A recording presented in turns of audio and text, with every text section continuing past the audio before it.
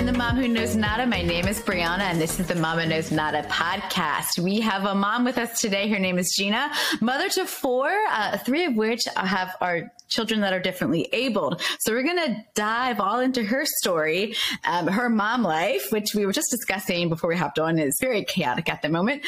But the first thing I want to do is welcome you to the show. Gina, thank you so much for giving us some of your time to share your journey thus far. It's pretty incredible, I have to say. Thank you for having me. Oh, I'm so stoked to have this conversation. And in your past life, you were a teacher, a special education teacher at that. And tell me about your journey from teaching and then becoming a homeschooling parent. Yes, I always say in my post-life my pre-life, before all this happened, I taught special education. I taught preschool. Oh, wow. So it was called early childhood special education. So I was often I was the first person the parents were able to deal with, I guess, once their kids started school. So it's like, I was like their intro to this life. And I taught a few years down in Texas, and I've taught 3 years in Illinois. And during that time, I met a lot of parents who did not know what was going on, right? Their kids were newly diagnosed. Some came to us at the time with just a generalized developmental delay, which meant at that time it wasn't nailed down, but they were behind. And so I don't want to say the privilege, but I had kind of that privilege of connecting with parents early in their journey. And it was during that time that I realized how much support was needed, that they often lacked outside of the school setting. Sometimes they'd have some therapists or doctors. So I think now in hindsight, I was supposed to be there, because it was not until much later when I had my own kids that the diagnoses came just rolling on in for our family. So I left teaching in 2007, and I believe we received our first official diagnosis, if you want to call that, in 2015. Wow. So I had 8 years in between that. Now, my oldest had a food allergy, which obviously is a problem as well. That occurred earlier. But in 2015, my younger son got a diagnosis of ADHD, which then we had suspected Tourette syndrome, but you have to wait a whole year. Interesting. Before it can be diagnosed. And so by 2016, we had our diagnosis, and that journey began. Wow. So you had already had like an inkling that something might have been like atypical, but you had to wait like this whole process to have someone else tell you what like, you already suspected. Right. So Tourette syndrome, by definition of diagnosis, you have to have a combination of motor and vocal tics for a year. Interesting. Okay. And so we had noticed them, we had taken him to the pediatrician, and it's basically, you have to sit and wait for the year. And then once the year is up, and if they're still there, then they get an official diagnosis. Interesting. Let me ask an ignorant question, because I don't know a lot about Tourette's. Is that something is that genetic, or is it like something that's developed? Is it neurological, or they don't know? Yeah, it is by definition, it's a neurological disorder. Okay. We don't have any diagnosed Tourette in our family. But I've noticed now in hindsight, things that I thought were just kind of like weird, quirky things that I did. I'm like, oh, those are tics, but I don't have any. That's interesting. Like diagnosis of Tourette. So I do like weird things with my eyes. They feel like really dry, and I'll have to like pop them. But I'm like, that's an urge, which I never knew until my kids had Tourette. So, I mean, I don't have vocal tics per se, but I definitely have some motor things going on. That's kind of crazy. And I always like to ask, because my brother has MS, and they're still like, well, it's neurological, but they don't know if it's like, if it's genetic, if it's like, there's all these different theories, and they haven't like pinpointed it, it could be a combination of all the things. So, so it's always, there's definitely a genetic component. Right. That makes sense. But for some families, like they have a child and they're like, we got nothing. Like, where did this come from? That's genetics for you, man. Right? It's fun, isn't it? Yeah. Yeah. You're like, where did this come from? Right. So in our family, we have 2 kids diagnosed. Both of our boys are diagnosed with Tourette syndrome. Our daughter has no diagnosis per se of Tourette syndrome. She would qualify as having a tic disorder. Oh, interesting. Because she has some motor tics that go on with her face. And sometimes she says, I have this thing with my throat. So, but we have not pursued any diagnosis with her at this time. For that, she has other diagnosis, but not that one. We'll leave that one right where it is. Just, we'll let that just simmer for a minute. Right. Oh my goodness. That sounds like a lot to like go through. But so I think it's really interesting that you said like you were supposed to be there, because I feel like life has a funny way of like circling back and you're like, that's why I needed that lesson. So how did your training in like what in Florida they call it ESE, like instruction, so exceptional student something. I'm not a teacher, so I don't remember exactly. Yeah, I think they list their jobs as ESE. Yeah, I'm assuming. Yeah, they like I think they I haven't taught them. Yeah, changed up the verbiage. I mean, at least from when I was in school. But how did that classroom knowledge and that training kind of inform what you're doing now with your kids at home? I think one of the lessons that I learned is that predictability and structure is kind of necessary when you're raising kids that have some challenges with organization and transitions and things like that. So my classroom was always very structured. Like no one came into my classroom and had like surprises thrown at them. They like, we had our routine every day. We had visuals for that. We had accommodations for them to help support their needs, which is a big part of what I do at home now with my kids.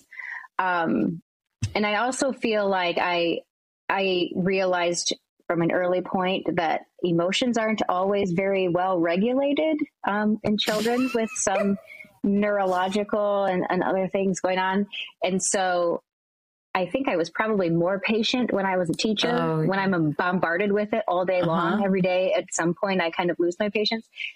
But that didn't surprise me that this was going to be a part of our life. So I get that. So, emotions are hard in general. So having being neurologically atypical, I can just see where that would be even more of a struggle in a lot of ways. But so your kids were in public school for a while in other states, and then you pulled them out. How has that benefited them and their different learning styles? So we've done a lot of bouncing. Initially, we put all of our kids in school, right? They all did preschool. They went to, public initially for various grades, depending on which kid we had. But we sent our younger son is, if you put a hierarchy of the needs of our kids, our younger son is now 11 and he's at the top. He has the most needs. And he has the most diagnoses. He's, I think, at like 8. Oh, wow. He has 8 different diagnoses. So he's got Tourette syndrome, he has ADHD, he has OCD, he has anxiety, he has a learning disability in writing, he has sensory processing. I'm going to forget something. They ended up diagnosing him with intermittent explosive disorder at some point in time. And then he now has PTSD. Well, PTSD came after school. So he was in school with all these needs as a kindergartner. Well, it actually started the year before that, and it's called a transition to kindergarten program. But we had switched school districts. We knew where we were at wasn't going to work. So we packed up the family, moved 15 miles away. So we didn't move far, but we moved into a different district with the anticipation that things would be better. And we sent him off to kindergarten on a very modified schedule, a couple hours a day. We ended up expanding it, and it was a disaster. He spent a lot of time in seclusion and restraint within the principal's office because he wouldn't comply with their directions. And then they would push it and he would spiral and he would lose kind of control. And it was this like terrible cycle. So we pulled him out 3 months into his first grade year. A lot of the stuff was going on. We weren't really privy to the severity of what was going on at school. We got some tidbits here and there. And his anxiety was gradually increasing. We had a lot of issues. So we pulled him out. He was number one. So he was my first one to be homeschooled. And that was in November of 17. And then in January of 17, we ended up pulling the rest of them because we were starting down the same road.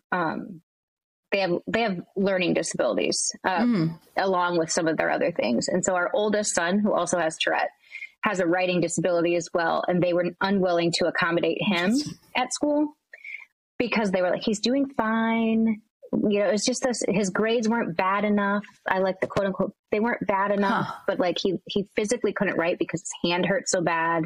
His grades were falling. And for like a rule follower, that was a problem because he was like, I'm capable of this, but my grades stink because he couldn't write what needed to be written. His hand would tire, it would hurt, and he would just stop. So I had sent an email to the person who's in charge of, at that time we were asking for a 504 plan for accommodations. And they're like, he's fine. And my husband and I, it was literally, I can see it. A Wednesday morning, read the email. We were lying in bed. It was like 7 a.m. And we just looked at each other and we said, we're done. So we never sent him back. we kind of went out to the living room and we're like, we're not sending you to school anymore. And the kids were like, oh, okay. Great. So this was not some like great thought out plan. It was literally like, we were tired, we were done. And so we pulled them all. So we kept them all home. We put a few back in school, 3 of them back in school in 19. And at that point we decided that we were going to move. So we were living in Iowa at the time and we decided we needed more support from the medical side of the Tourette community. We were going to move. So we pulled them out again when we moved and we've never put them back. So they've been out since, the beginning of 2020 is when we moved. So they've been home for several years what now. Timing. I know, right? We were like, when we moved, the thought was, you know what? We're moving really far from home. We'll just homeschool the rest of the year and then we'll maybe put them in. Well, then COVID came. And so we're like, we'll just keep them home. Yeah, right. Like what timing? Right. That's incredible. At that point, we're just like, we're in a groove. Yeah, right. I mean, good for you. I think good for you for advocating for yourself and your children and also knowing like your boundary. Like this is not working. We're not being listened to. Our kids aren't being supported the way they need to. Like, all right, we're done. Like, yeah, I don't know if I would have I'll say muscles to like do that. If it was my kid, I would like probably continue to fight with the school system. So I think good on you for like seeing it, acknowledging it, and changing directions, pivoting, if you will. Way to pivot. Yes, we did a big pivot. But the interesting thing I find fascinating is that and when we were talking, it's like all your kids have like a talent or like an ability or something that's like super unique to them that they're like really good at. Will you tell us a little bit about some of them? Yeah. So that's kind of, I don't know. I think with most people, right? Like everybody has at least one thing. Right. Everybody has a totally thing. And so, one of the benefits of homeschooling is our work gets done relatively quickly compared to a traditional school setting. And then they're free to do their thing. Well, my daughter has been an artist since she was little, like 3. We were like, oh, you can draw better than us. She's 12 now. She's almost 13 and she's an amazing artist and animator. My oldest son has been like a sports, just loved sports, everything sports. Give him any stat, whatever. But he used to play all these backyard baseball games and these games, we call them like baseball guys, football guys. They're like this big and he'd move them around the field. And he did announcing the play-by-play in all these games since he was 4. And at 12, he had some trouble. We had put him back in for junior high and it didn't go well. And he got very depressed. We had some thoughts of self-harm. We knew it was time to pull the plug, so pulled him back home. But he's like, I need a thing. And so he on his own emailed the athletic director at our school district and said, hey, could I do play-by-play of the girls' basketball games? And the AD was like, sure. So he started his YouTube channel and he would cover the boys and girls varsity basketball games. And this quickly like took off. And so he got picked up by a local news station. They did a huge story on him, and it like spread like wildfire in like Twitterverse. And before we knew it, he had his idol his name was Len Casper. At the time, he was the announcer for the Chicago Cubs, and Len Casper reached out to him. Oh, wow. And invited him to come to Wrigley Field, which, I mean, that's like for someone being like, oh, Michael Jordan is my hero. And Michael Jordan being like, hey, you want to come hang out with me? But he never got to do it because COVID shut it all down. Oh, man. It was so sad. So, but from there, it's blown up. So he has a podcast. He has a YouTube channel. He broadcasts for our school district here. He interviews professional athletes, and he has time to do all this because he's home. So he gets his work done in the morning, and he's trying to get interviews in the afternoon, and runs his podcast, does his notes. My younger guy is a computer guy. He's a coder. He's a gamer. And then my youngest, who's thus far our only one who's just has nothing, no diagnoses of any sort. She's like the multi-talented. She likes, she's got all the big siblings. So she likes sports. She likes gaming. She likes drawing, but she really likes baking. So she's going to be a baker like her mom. Oh, that's so cool. So it's kind of cool that because they're home, they have the opportunity to explore all of this, and not in like a rushed manner, right? So they don't have to get their homework done and whatever goes on at night. They can spend 2-3 hours kind of honing their craft, which has been really good for them. So. I think that's so awesome because we think I did an article for a local Florida-based magazine called Parents Florida, and I interviewed a lot of people or got some feedback about homeschooling. And one of the things that was a general consensus was all about the time that their kids had. One woman was telling me that her daughter graduated a year and a half early, and that she could do all these things competitively. And my, angle was definitely travel, being able to use the world as a classroom kind of thing. And, there's another family stationed in the UK, and they do these special trips somewhere. So Spain, Portugal, wherever, and they get to go to see all this stuff because there's there's a lesson, there's a history thing there, but you can take half your day, you've done your math or science, whatever. I don't know how homeschooling works. I couldn't homeschool to save my life. So kudos to everybody who does it. Kudos to y'all.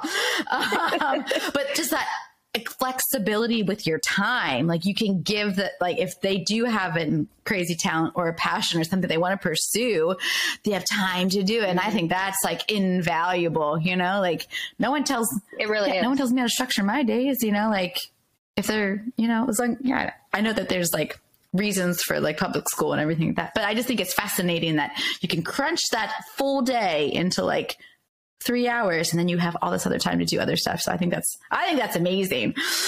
No, yeah, it's a big bonus. That's why that's honestly why a lot of people do things like this, is because I don't know. Everybody has their reasons for homeschooling. Ours was basically out of necessity. Yeah, but we've taken that need to do that and then expanded upon that. Kids have their hobbies. Travel is huge for us. We travel a lot. We don't travel out of the country, but we hop in the car. We're lucky where we live, right? This is new to us, and there's plenty of places for us to go. So much to do. Yeah. In the spring it was, let's go down to Kennedy Space Center. Well, you can read about it in a book. You can watch some videos, or you can go. So that's what my kids get to do. That's awesome. I love that. I mean, my son's obsessed with space. I go on a tangent again, and we still haven't been down there because he's in school every day. But how many space launches are going off all the time? Here, I know. We watched one last week. Canaveral, right? Yeah, you can see them coming up all over the place. I'm right. You should go do that. It's right there. Yeah. It's not far. So you have a lot going on with your kids and their needs and educating them, obviously. So how do you stay true to you and your needs? Oh, okay. So that's been a struggle. That's a process. I always say I kind of succumbed to the mommy martyrdom initially. so part of our thing was our kids are close in age. And we, at the time when our 3 youngest were born, we were living, it was about 3.5, 4 hours from grandparents. So it was us. My husband's brother lived about 10, 15 minutes from us. They had their own family, like same thing going on. So, so we had, 3.5-year-old, a 16-month-old, and a newborn at one point. And my husband does sales, and his sales requires travel. So it was me and these kids all day, every day. Yeah. So I would say in the beginning part of it, I was even drowning. I wasn't drowning with one, but I was so bored. Like I needed to connect with people. And so at that time, I found a mom's group, and then we kind of branched off and started our own mom's group. And so it was like we facilitated that. And so then I had people, right? It was people, the other moms who was like, oh my God, I was up all night. I can't function. Like my kid is screaming all the time. They don't eat, whatever. So I think that helped me be like, okay, I'm A, not alone, and B, I have to do things other than just mom. Like we would do mom's breakfasts and such. Well, kind of coinciding with that, I joined a gym, and that was my saving grace in the time that we lived there, because it was 2 hours a day. I would be like, I can drop them off for 2 hours a day. And we were so blessed that the gym itself was like the best. It was like the best daycare, but it wasn't a daycare. Like it was all these women who were like grandmas and they loved the kids. So they did like singing and crafts, and it was like taking them to whatever. And so I could work out and I could shower. And that was like, oh my gosh, winning 5 days a week. I win every day. I mean, every day. I'm like, time to go. We're going to the gym. So that was probably, I would say, it was kind of limited, right? Like I had my mom's group and I had my workout, but outside of that, it was just mom. Well, we've moved quite a bit, and I've always tried to be a part of some sort of a group. And if there wasn't a group, I created a group because I knew of the importance of being part of a group. Well, as my kids have gotten older, you know, the demands as far as, you know, we're not working around nap times and bottle feedings and all that stuff. But when the diagnoses rolled in and life just tanked, then it was really hard to find time to do anything, to stay true to myself. I was literally just trying to survive and stay above water. But the past couple of years have leveled out a little bit. And so now I do a lot of things. And I don't know if you can see it because I grabbed it. I was like, oh, I have things I can show you. Nice. And I don't know, it might be backwards, but okay, it's probably going to be backwards. But I have this little sheet, and it's called Today's 3 to Take Care of Me. So I try to write 3 things down. So I know that was backwards probably, but like today I have a 3-mile walk. I need to drink 64 ounces of water because I need to start drinking water again. I'm not drinking enough. And then I want to read Atlas of the Heart, part of Brene Brown's new book. So that's like, those 3 things will get done today because that's my priority. Then people will just have to deal. Like I'm going to go for a walk here soon. I set goals. I know, you know, goals can be hard to achieve sometimes, but I try to set realistic goals. One of my goals last year was to walk 1,000 miles. There's my little sheet. I did. Oh, but I tracked it. Look at you. I think visuals are important. So I had this like front and center. So I'd see my little chart and I'd be like, I haven't colored in my squares today. I should probably go for my walk. So I set goals. Just because I feel like that gives me the focus on like, what do actually I want to do? Not what do my kids need or what do my kids want to do? What do I want to do? And then my other thing, which will be backwards too, I have this little sheet here. This was for 2022 and we did this as a family. So everybody has their sheet, but it's like 5 things I'd like to learn, 5 places I'd like to go, 5 things I'd like to try, and 5 goals I can achieve. So that also kind of guides me, like on what I'm doing instead of, because sometimes I feel like I just spin in circles. Like, Yep. right. And like orbiting and I have all these ideas in my head, but I don't do any of them because I'm like bouncing from things. Yeah. So I did like the one word. I don't know if you're familiar with like you pick a word for the year. And I picked prioritize for my word this year because I get so dang distracted by stuff I don't need to be doing. And I think for me to feel fulfilled and happy, I have to like kind of tune out the outside noise and stop scrolling through stupid things on social media, and just wasting time. Totally. Right. Because I've learned that the more I do things that like fulfill me, the happier I am and the better I can be at home. If I'm not doing those things, I kind of suck. Like my temper's short, I'm just irritable. And I'm kind of like giving off this vibe of like, get away from me. Leave me alone. Well, and then like your kids can feel that energy too. You know what I mean? Like I'm a big proponent of like that. And I love all those things you said. I want that goal sheet, you know, the 5 things email that to me. And I put it on my mirror. So you have to see it. And it's funny to talk about the visuals. Like I leave things in my way so that I have to do them, you know, like order the cat's like flea and tick medication. Like I have to see it or I'll forget about it kind of thing. And I think that's so important. But I also feel like we all can get weighed down by life 100%. And I remember I was like 19 or 20 and my sister was pregnant and I said something to her, like, you need to take care of you so you can take care of your kids. And I've always, and this was way before, like 12 years before I ever had kids.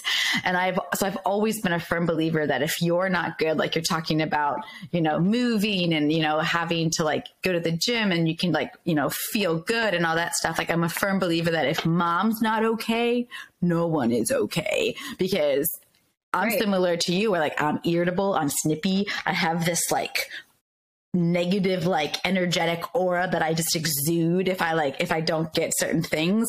And then finding like my rhythm is sometimes like me like going in a circle and I'm like, oh wait, maybe I need to go expel some energy so that I can find my center and like be productive and not lost. So I that all of that resonates so much with me personally. I'm like, yep, totally get it. 100%. I hear you 100%. So what about like you and your husband? How do you guys make time for each other, especially when there's so much going on with the kids and he's traveling and... Yeah.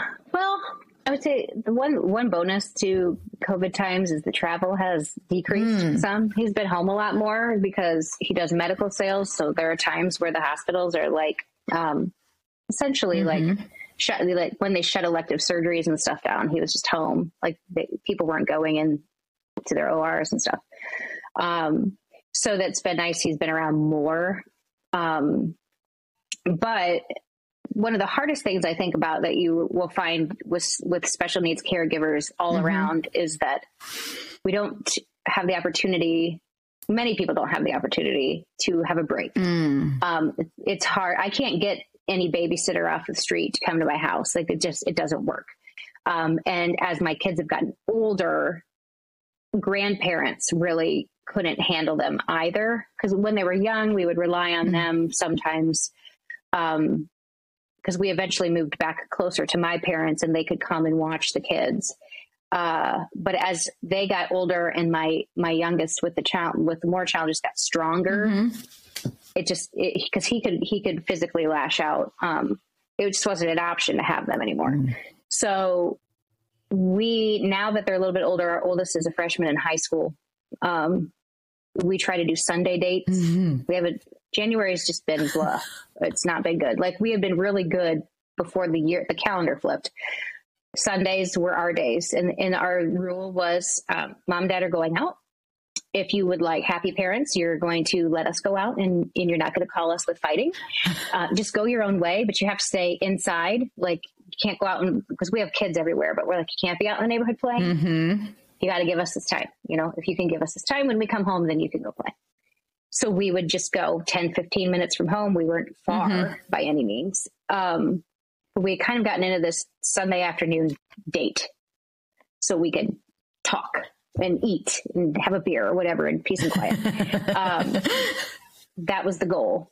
The other thing we try to do is like, so it's Sunday date, and then Sunday evening is like 8:30 is a hard, like you're either in bed if you're younger or you're in your room. Like, go away because we need to regroup. Or it's like 8:30, you're gone. We're not going to see you anymore today. Because that's the simplest, most realistic option. Mm-hmm. Like, you know, you have to take your circumstances and adjust, right? But it's been really hard because there's parts of you where you hear people are like, oh, my spouse and I are going to Mexico for a week. And I just want to be like, good for you.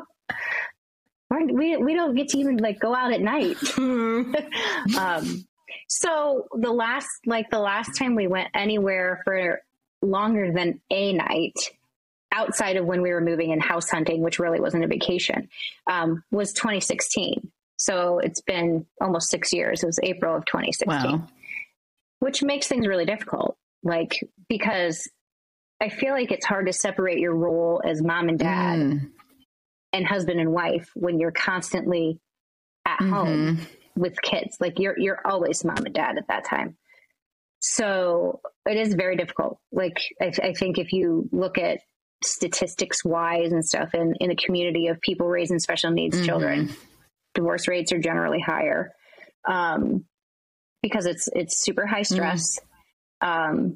It can be just kind of keeping you at home. Like you don't get those breaks. You don't get to pursue like, you know, outside hobbies and passions per se outside of your house because you're kind of tied here.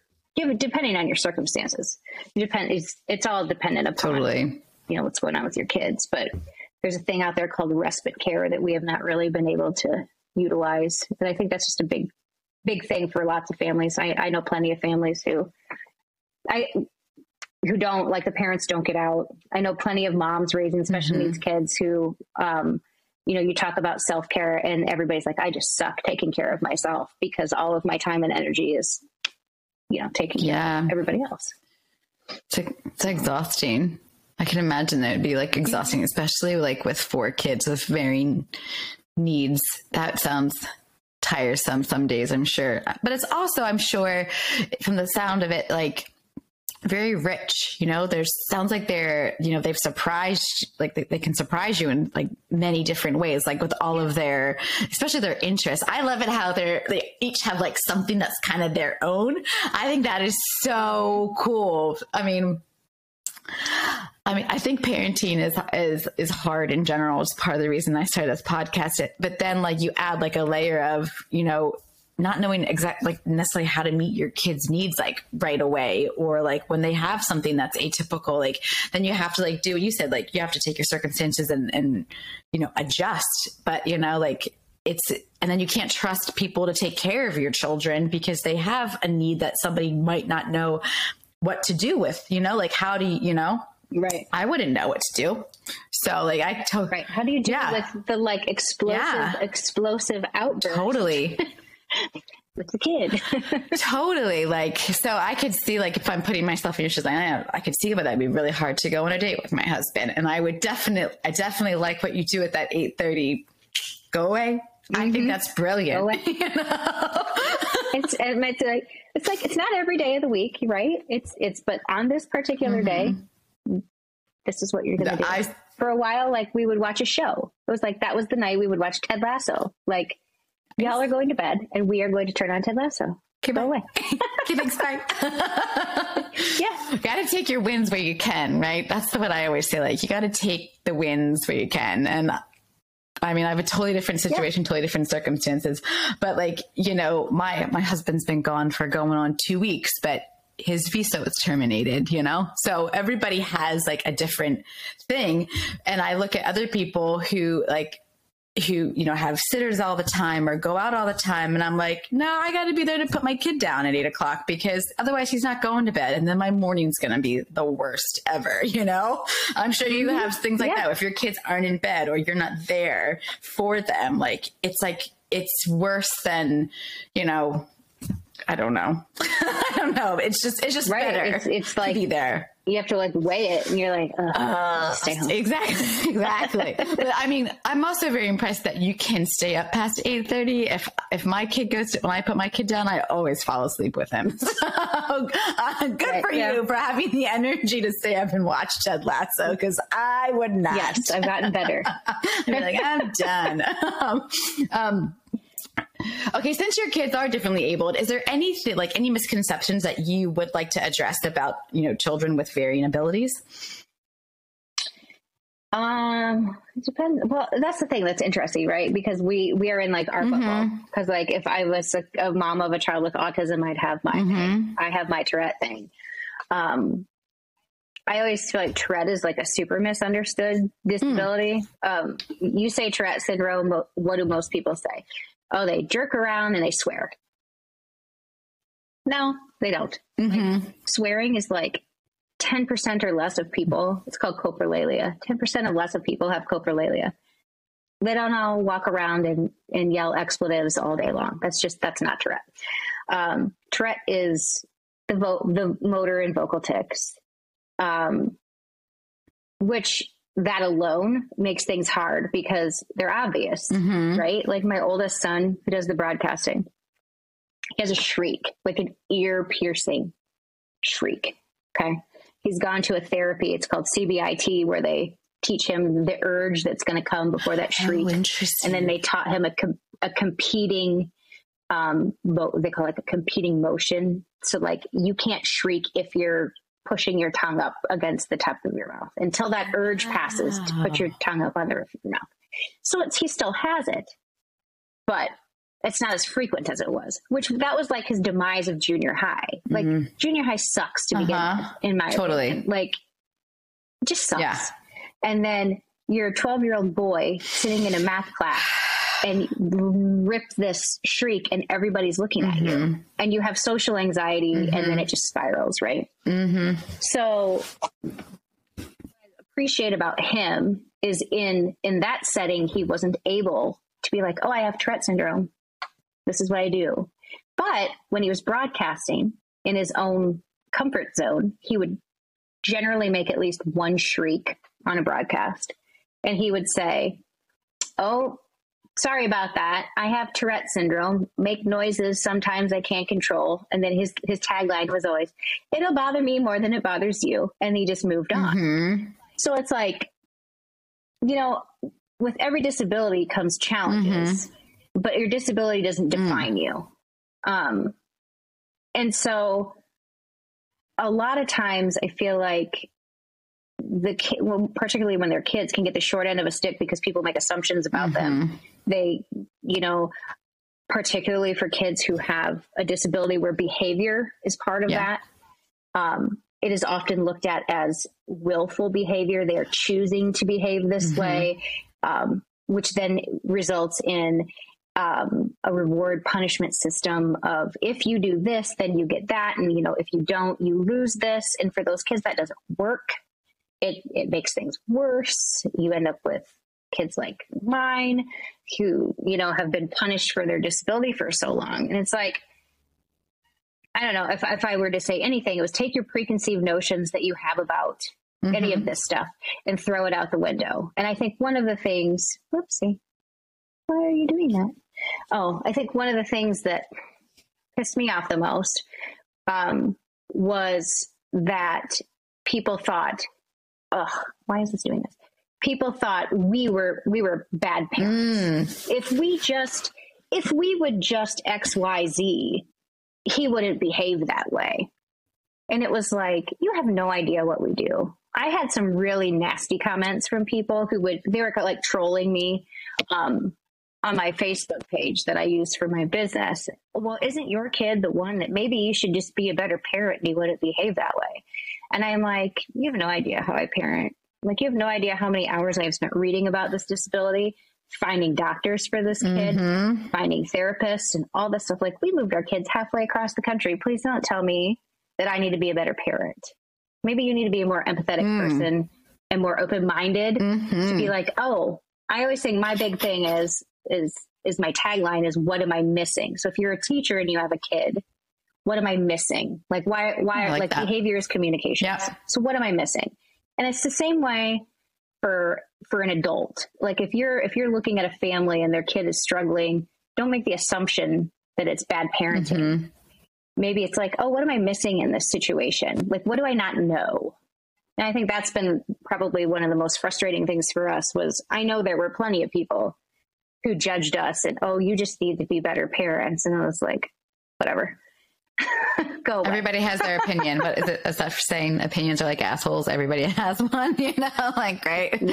Yeah. And it was just like, I think it's really interesting that people, especially when they are talking about something they don't understand, like 100%, I don't understand Tourette's at all. So I'm going to ask ignorant questions, but at least I'm willing to ask a question to learn something, that's the way I look at it. Like, but I would never sit here and tell you, oh, well, you should just do this with your kids. Like, you should never say that to anybody anyway, but you should definitely not say that to somebody whose children have some kind of disability because you don't understand what they've already done to, help their child or support their child or, the therapies they've employed or, the tech, all the things that you do to help your kid. Like, it's like, if you want to liken it to like a broken bone, right? You do all the things to take care of that broken bone, right? You're going to wrap it, you're going to bandage it, you're going to wash it, you're going to listen to the doctors, you're going to get it checked out. Like, I think when you're diagnosed with a disability, it's the same thing. If you notice something that's a little atypical, you're going to try to figure it out and you're going to go to all the different things and you're going to read all about how you should address this situation. Mm-hmm. So I just think that's really asinine for people to like troll you and tell you how to be a good mom. Like even, right. It was super fun. Yeah. That makes me upset for you. So I'm sorry you have to deal with that. but it also takes me to like my next question is like, you've kind of done something pretty awesome with your life and experiences, and you've written a book to like highlight and showcase and tell your story. And why was that important for you to put all that on paper? I think one of the reasons it was important for me was because kind of when the bottom fell out for us, which would have been in 2016 with him, I started my parent empowerment group's Facebook page. I was like, okay, I know it's not just us, right? Like there's other people. And so I would talk a little bit about what was going on. I was mad because, we would repeatedly go into the school and say, he has a writing disability. Mm-hmm. No, he doesn't. Yes, he does. You just haven't identified it. Like this writing disability is like a high percentage of kids with Tourette's have a writing disability, high percentage. So not only did the school, not understand Tourette's, they didn't identify his needs. They didn't accommodate his needs. And then, so I would write a lot about that. I would write blog posts, I would share those. And the comments kept coming in, the comment section of this is our life. This is my kid. What can I do? This kind of stuff. And much to my mother's dismay, because she's like a much more private person than I am. And I'm like an open book. And it just it's not her thing. But I always felt like, I don't feel like we need to live in this like shame hole, right? Of like, oh gosh, this is so embarrassing and we're so ashamed or whatever. It was more like we weren't getting the support we needed. He wasn't getting the support he needed. So I just shared all of that. And the more people that commented, I was like, okay, I'm willing to share our story. Not everybody is willing to put all their dirty laundry out into the world. But I knew that if I did, there would be people that would get a hold of that story that needed that story. So the book in itself, it's called Exceptionally Unordinary, right? So like, that's us. We're not typical. We're not ordinary. We're far from normal. But everybody's pretty freaking fabulous in their ways, right? So I was like, okay, this will get in the hands of parents who are also raising exceptionally unordinary kids. And some of those just need to read a story where they're like, finally someone gets it. And I have like a few reviews on Amazon where that's exactly what it is. Like finally someone gets it. And I'm sending this to everyone family members, whatever, who interacts with our family to read, because it's this opportunity to like get a glimpse into what our lives are like. And maybe they're not able to put words to it. Maybe their families don't believe them, right? It's that just do better thing, suck it up and do better. So I was like, okay, so that's one audience and something that can fulfill it for that audience. Two, it is for those family members. It's for friends. It's for anybody who wants to learn and to understand a little bit more about what life is like when you're raising kids that, you know, that have different abilities.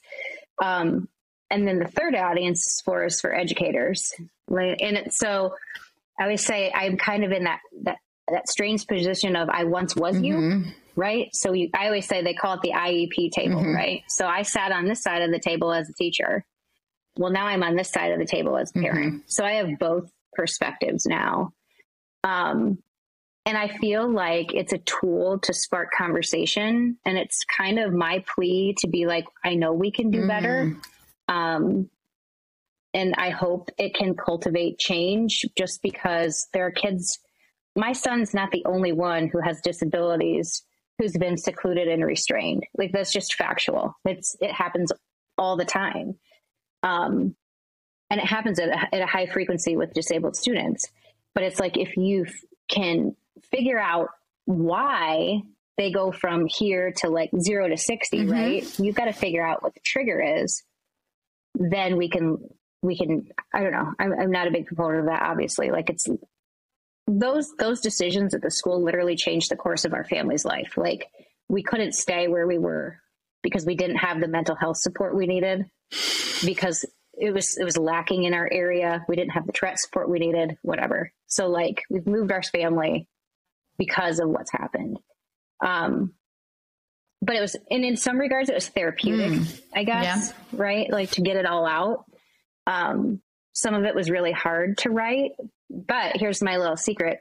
I let no one read it. So I let one friend had access to it. My husband did not read the book until it was published. So, and everybody's like, well, that's kind of strange.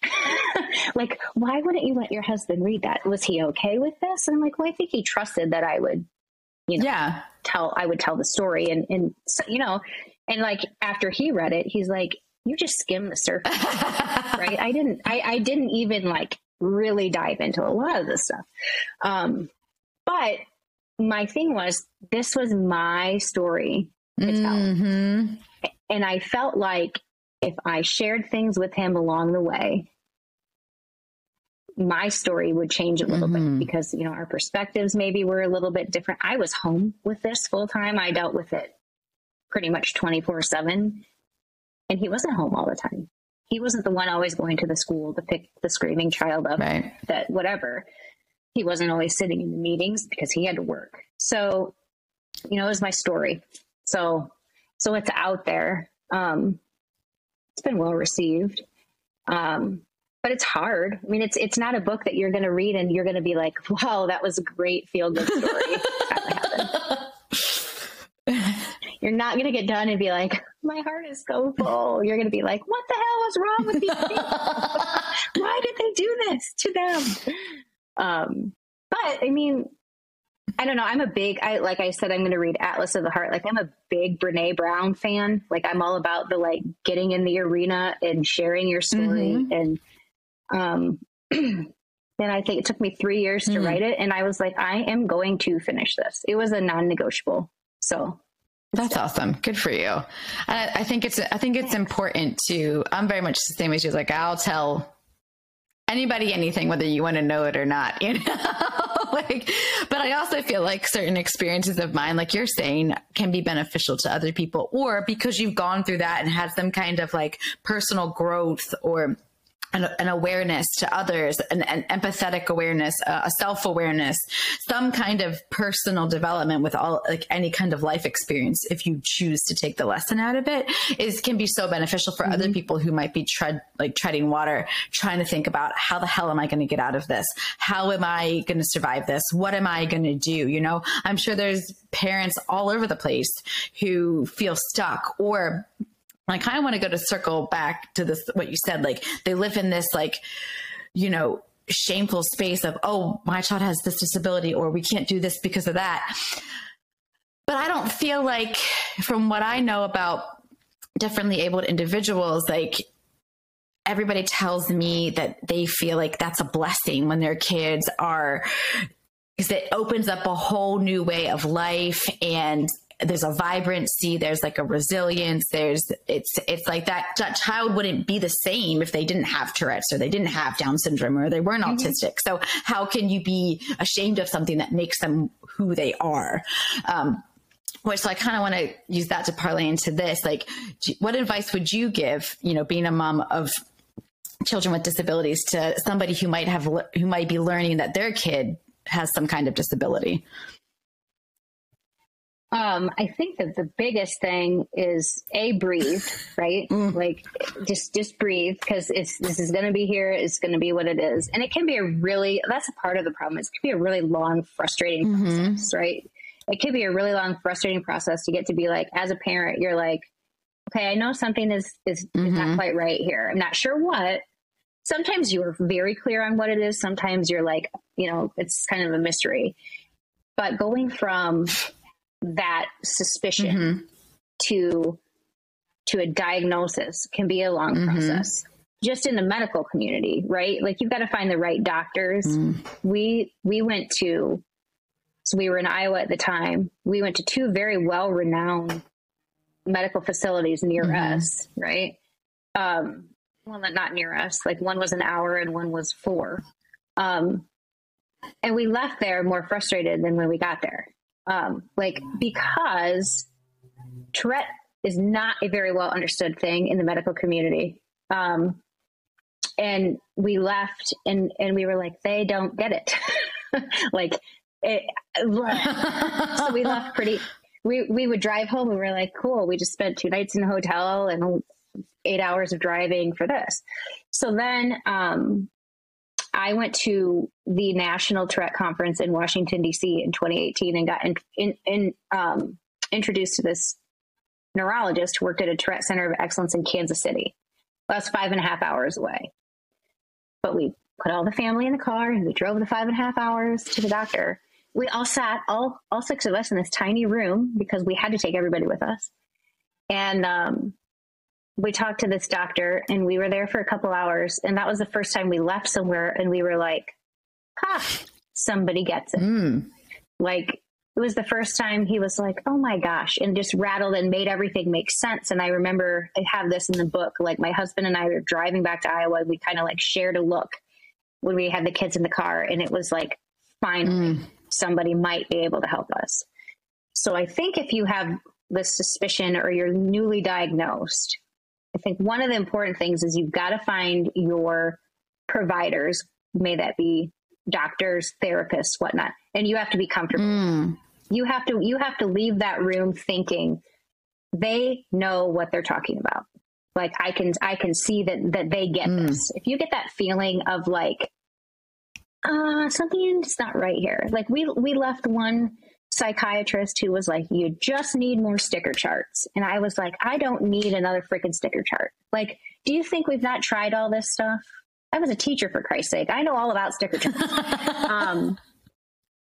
Right? That was her solution. If we just did more sticker charts, he would behave better. I'm like, go read the Tourette research. Everything in there says kids do not respond to reward and punishment. Okay, yes, we've learned that. Timeouts didn't work. Sticker charts didn't work. Nothing worked.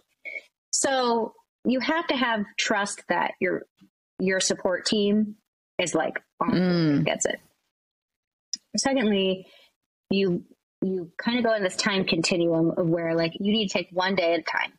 Okay. Because you want to be like, oh my God, what is it going to look like in 10 years? Oh, what are they ever going to do? Right. So you have to just like, you're like one day at a time. And then some days are really bad days. Some days are really bad days. So you're like 1 hour at a time. Some days it's like 1 minute at a time. You're like, okay, I just got to get through this minute. Yeah. And then we're going to get to the next minute. So I think that is really important, where you don't get too caught up in the what ifs and the what down the road. It's just like, just take it one day at a time. And then another thing I think is important is you need to find your support community. So that might be, and my very first support community was an online group on Facebook. It was a Tourette group on Facebook. And I sat there for a whole day scrolling through all these posts. And I was like, oh my God, I found my people. Wow. Like finally someone isn't like, well, if you just did this, then this would happen. No, so I found that, which spiraled into me going to that conference, which I got to meet people in person. But you have to find your support people, and some disabilities will have, like, I know autism is very prevalent. They will have local autism support groups, right? Depends on what your disability is. There's local Tourette things too, but people are kind of few and far between, right? Like it's a little bit more difficult, but you have to find your online community and an in-person if you're lucky. And that's where you start, because you will find people who can, especially if they're local, and you can find, they can direct you, go to this pediatrician, go to this speech therapist, because a lot of the problem is you spend so much time trying to find somebody. It's like, God, I don't know how many different therapists we've gone to, right? Like, this is a bad fit. This is a bad fit. So if you can find those resources of like, these are the people you want to go to, then that's going to help build your support team. And then I think you have to find, like, I have a great group of friends that I've met since I've lived here. And while they don't necessarily understand the complexities of life in here, I can at least go and just vent. They always offer to help. What can I do to help? Some can identify with some of the mental health things we have going on in our house, because they have that in their house as well.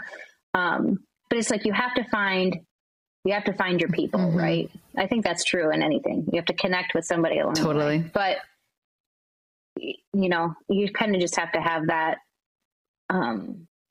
that opportunity to vent, connect, escape. I don't know. But I think that in this day and age, the online communities, there's something for everybody. They're not all created equal, right? But you can get a pretty good vibe real quick if you'll be like, oh, this is going to be helpful, or you'll be like, and then just move on. I think that's good insight. So, I think that I talked to somebody a while ago, and they were like, at first their son was diagnosed with Down syndromes, and he was discussing about how he had all these dreams for his son, and then his viewpoint was that I was living my dreams, what I wanted for him, not necessarily what he was meant to do during his life. And I thought that was really poetic, because sometimes, like, I think we all kind of do that with our kids. Like, oh, what are they going to do? What are they going to be? But then when somebody literally can't swing a baseball bat or something like that, their body just doesn't allow them to do that. Well, that's not what they were supposed to do here. So what is their purpose? Like, let them live out their life the way it's their journey, right? Not yours, not mine, it's theirs. So that is something to me that's always kind of stuck with me. And I just always thought that was a beautiful thing to hear, someone say about their kids. So, and I think your advice is super solid. On a lot of levels. And I think it's so hard, especially within the medical community, to find, again, my brother has MS. So trying to get people that can talk about things in a certain way, and then, for someone like me, my kid doesn't have a disability. So sometimes I think it's awkward for parents of, typical, neurotypical children, or just typical. I don't want to say normal, because I feel like that word is bull. But, right? Exactly. I think sometimes we get scared to talk about it or ask questions, or we tense up or we freeze, or we're oh, okay. Cause we can't, I can't relate to certain things that I know you experience that I don't experience. But I think that's why conversations like this are super important, because I learned a whole shit ton today about Tourette's that I didn't know before, And I think you have to be there has to be a sense of humility and empathy, you know, like if I want my kid to succeed, you know, like there's all these things I need to do, but there's a lot of other kids who might just need a little bit, a different type of support in order to be successful. And I don't think we should ever shy away from uncomfortable conversations. And I say all the time, like, I'm still learning lingo when it comes to like the, differently abled like community and kids with disabilities or individuals with disabilities. And I'm going to stumble and I'm going to mess up, but I feel like having these conversations are really important because our realities are different, but we're still moms and we're still trying to get things done and we're still trying to do what's best for our kids.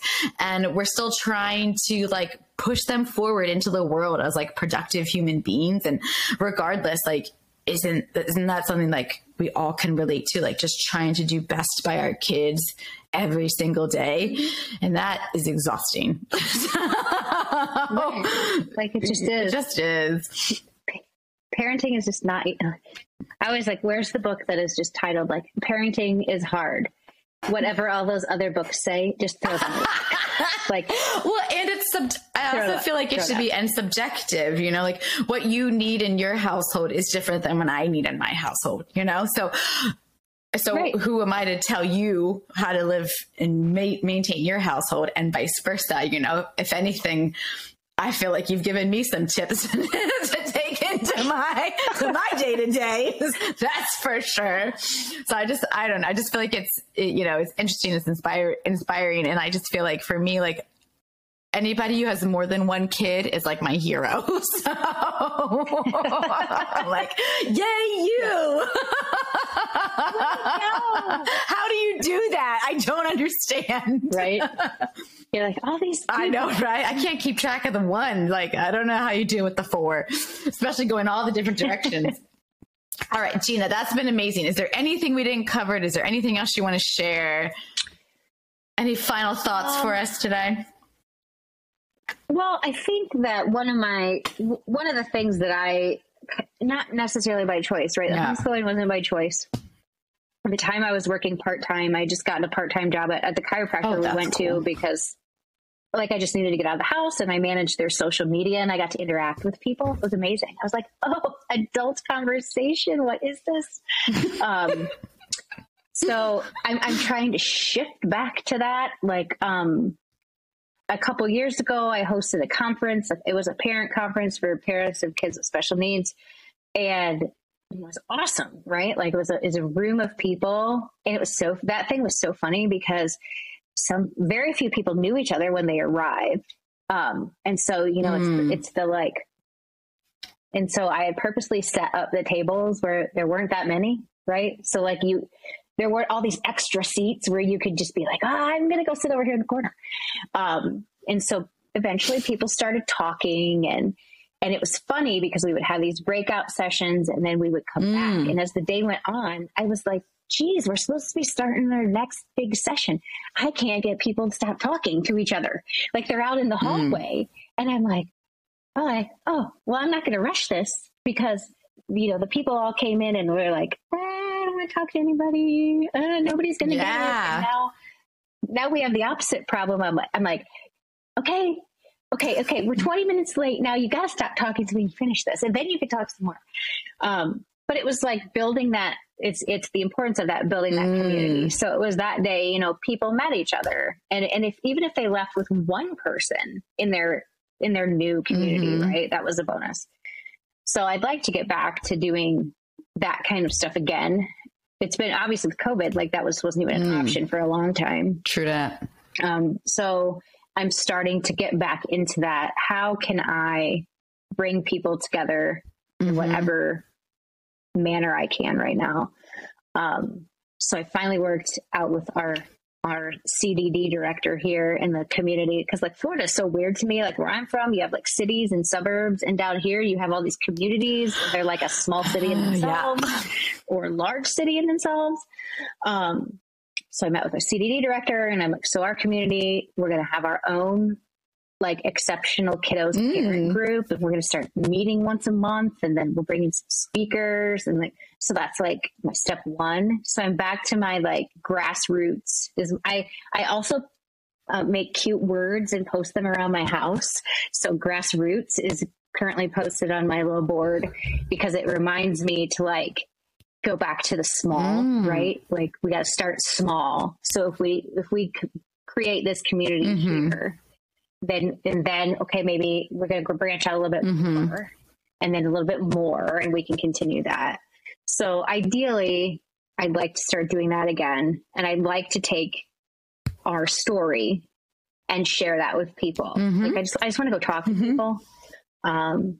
So but you know, I'm a teacher. I'm not a marketing person. Oh my gosh, I hear you. I don't know what the hell I'm doing. Isn't that what part of teaching is always learning? Right? And like, it's like this is with this book, right? It's like, I don't have a big PR firm and a marketing firm behind me to be like, read the book. I'm like, anybody, please. I hear you. But I think what I'm going to do, there's another National Tourette Conference coming up in May that I'm going to speak at. My son's going to speak at. Like, I'm trying to go into that speaking. I guess the purpose of it is that, like, speak to build community, right? Like, bring people together. Totally. Talk about some things. Maybe leave with a new perspective and take your new perspective off and drip it into the minds of other people. Just introduce them to something they may not have thought before. I think that's important. Like, oh, I never thought of that. Maybe that kid is like completely losing their shit because they're so overstimulated. They just can't handle that. Instead of, God, that kid's naughty. No. You know, I'll tell you what I've learned real quickly. And my husband, I'm super empathetic, and he'll be like, he'll just make, and part of it is because he's trying to be funny. But he'll make a comment about, like, you know, a person plays their thing, not necessarily like a kid badly behaving. And I'm always like the devil's advocate. Well, maybe that person just had a rough day, babe, you know? And then there is this girl who always plays on the playground that's right across the street from our house. And my husband's always like, something about her, babe. And I'm like, Dom, we don't know her, so she just might be different. You know what I mean? Like, and he's like, why are you such a good person? And I'm like, I'm just thinking what I would want someone to think about my kid. You know, like maybe he's just different. My kid likes to wear dresses and twirl around like a princess. So, you know, people are like, why is your son wearing a dress? And I'm like, because that's who he is, and I'm not going to stop him. You know what I mean? He's 4, first of all. And second of all, because that's what he wants to do now. Let's just, okay. Right? So let's not, that's a different topic for a different day, but I kind of use that, like, treat people how you want to be treated kind of thing, you know, especially with kids. Like, they're so honest and pure and innocent. Like, they're not doing anything wrong. They're just exploring who they are, you know? So maybe we don't. Yeah. They're exploring who they are. And it's like, you know, especially when you're dealing with a kid with like neurological and sensory and whatever, it's like your really loud, shrieking voice might just be a little bit too much for their ears right now. And so they might tell you to stop talking or whatever. Like, they're not being rude. That's their way of communicating. Like, I cannot listen to you anymore because it's making their brain like short circuit. So I don't know. I guess I'm always about just, you know, think of a differing perspective. I think we're so quick to just judge. And I feel like that's really bad right now. Like, everybody's just so damn quick to judge on anything. It's like, take a breath and be like, oh, maybe I should think about this, or maybe something's going on, or who knows? Everybody has their own. I also feel like, on that note, just to riff on that for a second, I also feel like we're all judging based on our perceptions and our perspective and our experience. Somebody like who grew up, you know, whether it was like a physical abuse or emotional abuse, is going to be different from somebody who has a disability, who, you know, who grew up in a cookie cutter household. You know, like, we all have our perspective. So we're judging people based on our own perceptions and expectations, not what the truth is for that individual. Does that make sense? Like, everything is perceived. It's like it's hard to see out of the bubble that we have, right? And it's like, oh, well, maybe they have a different experience. Totally. Like, that's my thing. It's I don't know. I'm like less judging, more loving. Just move on. That's it right there. Less judging, more loving. Right. Gina, yes, less judging. More oh, Gina, it's really lovely to chat with you. Thank you so much for sharing all about your family, educating me on Tourette's. And I've learned so much stuff I didn't even know before. That's pretty incredible. Thank you so much for sharing your time with us. This is the Mama Knows Nada podcast. And I just hope everybody's out there learning things they didn't know they needed to know.